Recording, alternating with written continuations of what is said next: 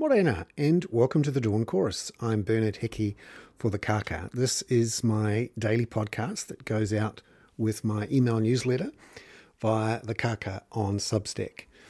And I look at the political economy in Aotearoa, what's happening in geopolitics, the global economy, and look at it through the lens of our housing affordability crisis, our climate change inaction crisis, and our child poverty reduction crisis. Today I wanted to have another look in more depth at what's happening with our population growth and with our infrastructure. Yesterday, a report came out into the death of a woman from a brain hemorrhage after she went to the Middlemore Hospital emergency department and it was overcrowded and she left. The report found that there is systemic overcrowding of emergency departments, and in particular this one at Middlemore Hospital. What's gone on here is that in the last 10 years or so, New Zealand's population has grown by about 1.6% per year. That is much faster than we've seen in more than a century, and it's among the fastest population growth in the OECD. In effect, our population grew from 4 million to 5 million in 16 years. Now that is because of very strong net migration, of not just people coming here to get residency with work visas or parental visas or humanitarian visas, but also at various points, more than 100,000 per year temporary work visa holders. So these include working holiday makers, people on skilled category visas, and lots of international students, at least until the beginning of 2020. Now, over the last 3 to 4 months, the government has been loosening its migration settings because there is huge demand for workers, obviously, in the economy. Lots of empty jobs, concerns about wage inflation, and the opposition has pledged to remove the restrictions on migration that were put in place during COVID and in particular at the beginning of this year because of concerns that our population growth had been too fast and it was putting too much stress on our infrastructure, which is true. Now, one of the most stressed bits of infrastructure we have at the moment is our hospital system. Understandably, over the last couple of years, but in particular the last year, there's been intense stress because of the COVID outbreak, and tens of thousands of COVID admissions have put enormous stress on the system, which is already stressed in winter and has been for some time. It's interesting then to have a look at what the emergency medicine specialists are saying about our healthcare system, given this 1.6% population growth we've had over the last 10 years, and which the Infrastructure Commission says has put enormous strain on our infrastructure, which was already underinvested to the tune of $100 billion over the last 30 years. First up, I wanted to play you a couple of clips of interviews on RNZ in the last 24 hours. Firstly, from Kate Allen, who is the New Zealand chair of the College of Emergency Medicine. She was talking to Rowan Quinn last night on Checkpoint on RNZ and had been asked about this report into the death of this woman and what sort of stress she was seeing in the emergency departments in New Zealand hospitals. It can be incredibly difficult for the staff when you are dealing with overcrowding within a waiting room or within an ambulance bay where sick patients are unable to offload from ambulances because they can't get into the system, they can't be seen to be assessed. It makes it very difficult to be able to pick out those patients that are more unwell than other patients and whose care needs to be prioritised. So it puts the staff in a very vulnerable, and the patients, I must add, in a very vulnerable situation. This is happening across the country in many emergency departments every day. And this is a systemic problem. It is due to systemic pressure within the whole health system that is borne out in the emergency department. Our emergency departments are overwhelmed and overcrowded because they are unable to move people out of the emergency department, which is in that 50% figure that you were talking about, where only 50% of people are going through within the 6 hours. That means that system is blocked and people are unable to access the care they need within the hospital. So the pressure builds back into the emergency department and there is no outflow. So that is what goes back to that, I guess, systemic problem that they're talking about in the report. Can you see a way that that can be fixed? I know you're at the emergency end, but how do you see the problem, being fixed hospital-wide? This is about everybody coming together to look at solutions and how we can fix this. In essence, we need interventions that achieve reductions in hospital occupancy, so we need to free up inpatient beds. So we allow people to move into the system, and so we need to look at ways of doing things differently to allow that to happen. It may also mean we need more infrastructure and investment in infrastructure and investment in staff, and we need to retain and grow our workforce, so if we do put that investment into the infrastructure, that we can actually then staff that new infrastructure. That was Kate Allen, who is the New Zealand Chair of the College of Emergency Medicine. This morning, Dr. John Bonning, who is a spokesperson also for the College of Emergency Medicine, spoke on RNZ's morning report, again about the sorts of stresses that he was seeing inside the system. Certainly the massive overcrowding in EDs is mirrored right across the country in virtually every emergency department. This has been coming at us almost for decades, one could say. The number of people that turn up to emergency departments has been going up consistently year on year for decades, in fact. And the crowding that we're experiencing is entirely predictable. It's not some sort of post-pandemic blip, and we need to prepare for these. And there's stress on the entire system. Everything, and the solutions lie in the whole system as well. The solutions don't lie in the emergency department; it just manifests there. The hospitals are full. Our workforce is drawn very, very thin at the moment. We're very, very short of skilled nurses, and our hospitals are absolutely full. You can't run with a hospital at 98% occupancy or whatever Middlemore was on this particular evening. Yes, it was. It was 98.5 according to this report. We need more investment in workforce, and there needs to be some more infrastructure. We're going to need some more hospital beds. There does need to be more money given to health. We're very, very low on the OECD average in terms of health spend, and we need to not treat the acute patients like a surprise. One could say that the solution to constipation isn't a bigger colon. No, we need some increase in size in EDs, but it's the hospital that needs to have more beds, more staff, so we can move patients through. It's the patients that are the sickest ones, the ones that need admission. They're the ones that we need to move through. And campaigns for keeping emergencies don't work, because those people that really should be there, such as this woman, often don't come, and the wrong people defer their care. So it's not necessarily big emergency demands. There's more beds, more wards, more investment in the hospital infrastructure so we can get people in, but then you're still going to need more nursing home beds so you can get them out the other end as well, so you can decompress the hospital. It's right across the system. No, Middlemore is our busiest hospital. In fact, it's one of the busiest hospitals in Australasia. But this is absolutely mirrored right across the board, not with quite the numbers that Middlemore sees, but full waiting rooms, full beds, patients in corridors, ramped ambulances, patients that can't even get out of the ambulance because of no physical space, full hospitals. This is right across the entire motu.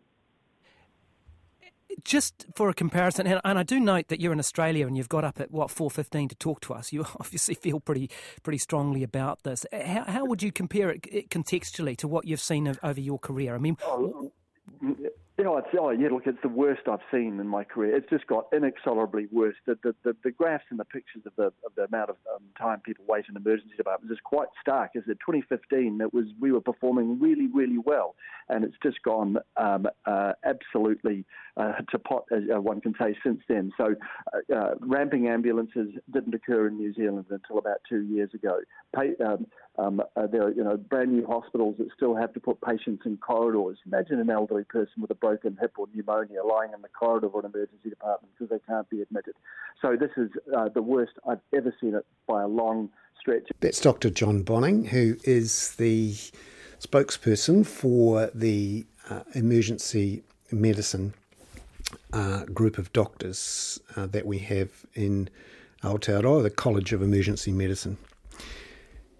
So in the context of that, a few of us asked questions at the Prime Minister's news conference yesterday about the report. The PM didn't want to go into too much detail and said that the health system would respond to this in time.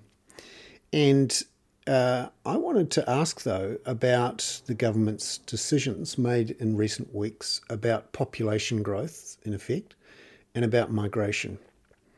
Now, you could argue that it's a chicken and the egg issue. If you can't get migrants in to build your hospitals and to staff your hospitals, then you're not going to improve the infrastructure issue. But you'd hope that the government has thought about this in its planning for migration and for population, and that it is ensuring that it takes some of the pressure off before it builds more infrastructure. The concern I have is that we're going down exactly the same track that we've been on for the last 20 years or so, in which we bring people in to deal with immediate labour shortages and have not built the infrastructure before they come. So I asked the question to the Prime Minister in the wake of last week's decision to remove the planning range for the skilled migrant category, and the decisions over the last 5 months or so by the new Immigration Minister, Michael Wood, to relax the settings on various temporary and permanent migration categories, which will see at least another 50,000 people come in the next year or so. And also that's on top of the 200,000 people who are likely to be granted the special COVID residency visa who are here over the last 2 to 3 years. In effect, those who think that we are slowing migration are not correct. There has been a significant surge in the number of people not just coming in but also getting residency in the last couple of years. And the question is, have we done enough on infrastructure before we unleash the migration again? So here's the question to the Prime Minister. Prime Minister, you've announced some infrastructure changes. Do you think there is infrastructure projects through us? Yeah. Consenting? Yeah. Do you think there is enough infrastructure being built for the population growth that New Zealand can expect in the next 10 to 20 years? Well, of course, that's one of the reasons that we have the Infrastructure Commission, is to make sure that we have a pipeline of work. But at the same time, I think we have to also be mindful it's not just about schools and hospitals where we do, projection work around population growth. One of the areas we've fallen down in the past is areas where we don't always hold all of the levers. Private residential construction, for example. We've had a housing supply shortfall in the tens of thousands. There previously hasn't been perhaps enough government intervention to continue to stimulate supply. My view is that we have rightly taken a different tact by trying to ensure that when we have a potential for there to be a downturn, that we've continued to stimulate activity in the residential construction space. So that means that whilst we don't have a population plan per se, we already know the shortfall we have. We've been working very hard to plug that gap, and we have reduced it. So the Infrastructure Commission said there's a $100 billion shortfall from the last 30 years, and that another $100 billion will be needed to cope with 0.7% population growth per year. Yep. The last 10 years we've had 1.4% population growth. Why then did the government remove its planning ranges last week on immigration?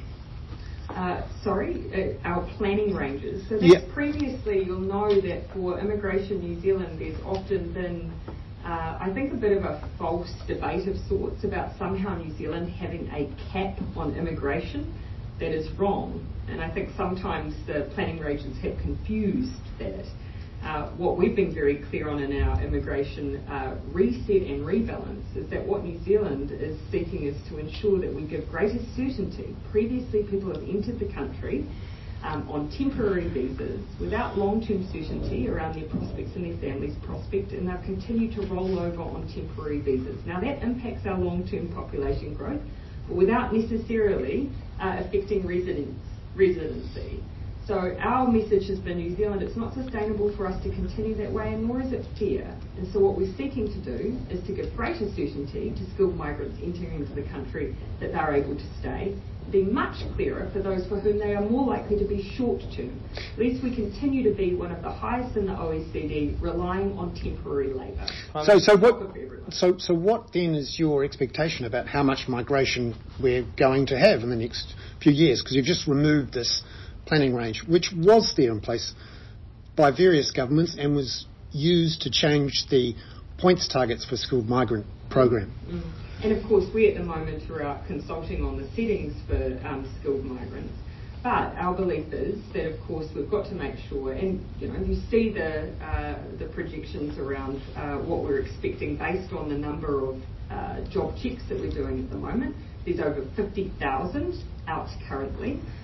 But again, we've also got to make sure that alongside that we do have a plan for building long-term housing. If you're asking me what is the precise number of migrants likely to enter into the country, I cannot tell you that number right now, Brendan. So there we have it. The Prime Minister doesn't know how many people will come into the country because of the changes that she's made. So I went on to ask, so if the government's unleashing the migration, we want to make sure that there is plenty of housing, or at least there is plenty of opportunity for housing to be built.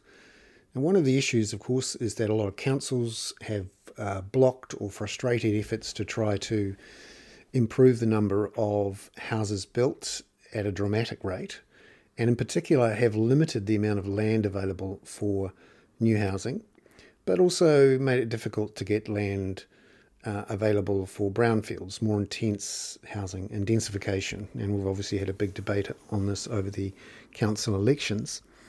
So I wanted to ask what the government's views were on a couple of the biggest councils effectively thumbing their nose at the government's orders about densification.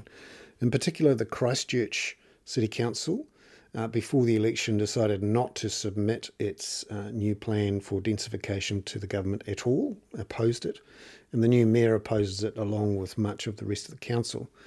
And in Auckland, we've seen the Auckland Council submit a plan on densification which has cut out most of the isthmus and a big chunk of the new rail line from the CBD to the airport, and which housing advocates have said is also a defiance of the government's attempts to get extra densification. So I wanted to know how aggressive or what the government was doing to get the councils to do what's necessary.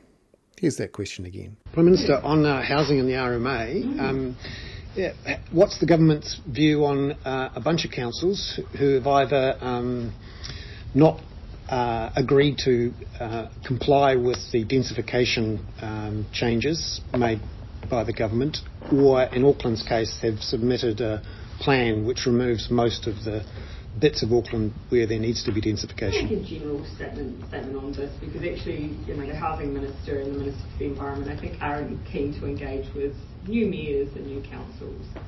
But by and large, what I've seen is a general shared view that we have to provide housing for our communities. Rotorua is a really good example. Population growth of over 8,000 people, and in that time, consents numbered 1,500.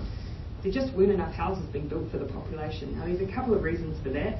In some cases, it may be that there's planning issues. In others, it may be that the infrastructure isn't there. We've stepped in to try and turn that around, just last week announcing further projects.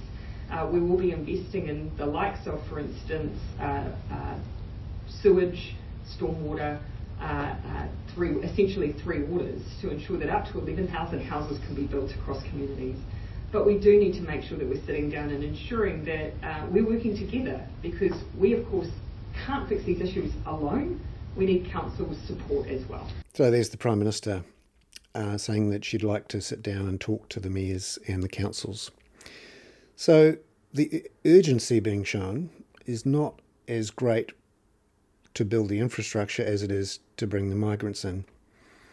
And this is a problem, in my view, because we risk going down the same track without any understanding of how many people are going to come in, what sort of infrastructure we need, and we've yet to catch up with the infrastructure deficit of the last 30 years. The big picture here is, and there's some more reports today of a response from Nanaia Mahuta, the local government minister, to complaints about Three Waters, which of course the new Auckland mayor announced last night. He wanted the water care council-controlled operation to stop all cooperation on the Three Waters reform process, not to spend any more money. That is what the mayor thinks. He's yet to have it ratified by the rest of council, which would have some sort of force in law. But the issue here is that the government, with Three Waters, is trying to solve an infrastructure funding problem that's created by a bipartisan policy of limiting the size of government to around about 30% of GDP and not increasing debt by more than 30% of GDP. So the big picture here is the government wants GDP growth and wants to do what businesses want, which is to bring in more migrants, but at the same time is not investing enough in infrastructure to deal with all the migration when they come, isn't planning to increase infrastructure spending enough. So what you'll often hear from the government and from the PM and other ministers is that, well, just look at our $30 billion plus plan for infrastructure spending. And that's true. The trouble is it needs to be $200 billion as specified by the Infrastructure Commission. And to be credible, it also needs to include so-called demand management tools. The idea is that you can't build your way out of an infrastructure crisis simply by having lots more motorways, or railways for that matter, because they take so long to build. What you actually need to do is to use congestion charging to reduce demand for some of these motorways. And you need to have mode shift, people moving out of their cars into other things. To do that, you need the government to actually bite some hard political bullets and do something on congestion charging and do something on mode shift. At the same time, actually take some significant action to help the councils with densification. One of the main reasons they're opposed to densification and also opposed to Three Waters is that in effect this is a solution to get around this fundamental limit of 30-30, no more than 30% of GDP for the government's taxes and no more than 30% of GDP for the government's debts. And the attempts are to take these water assets off balance sheet and be able to borrow against them and increase water charges against them without the political permission to do it, and in theory not breaching the government's own debt rules. This is again a massive case of magical thinking. We can have the population growth and the GDP growth and the wage limiting growth of migration, and we can somehow do it without investing in the infrastructure to go with it. The end result is massive pressure on infrastructure and the sort of outcomes that you've heard from the emergency medicine specialists earlier in this podcast. In my view, I think we should be talking about our population plans, and this has been recommended by the Productivity Commission and by the Infrastructure Commission, that before we set our migration plans in place, or at least remove the settings without any sort of limit, we should have an agreement that goes across parties to have a view of how many people we want in this country. Have a look again at my piece done over the weekend, which asked this question of how big we want New Zealand to be. I'm Bernard Hickey. That was my Dawn Chorus, a podcast that goes out daily with my email newsletter. Ka kite anō.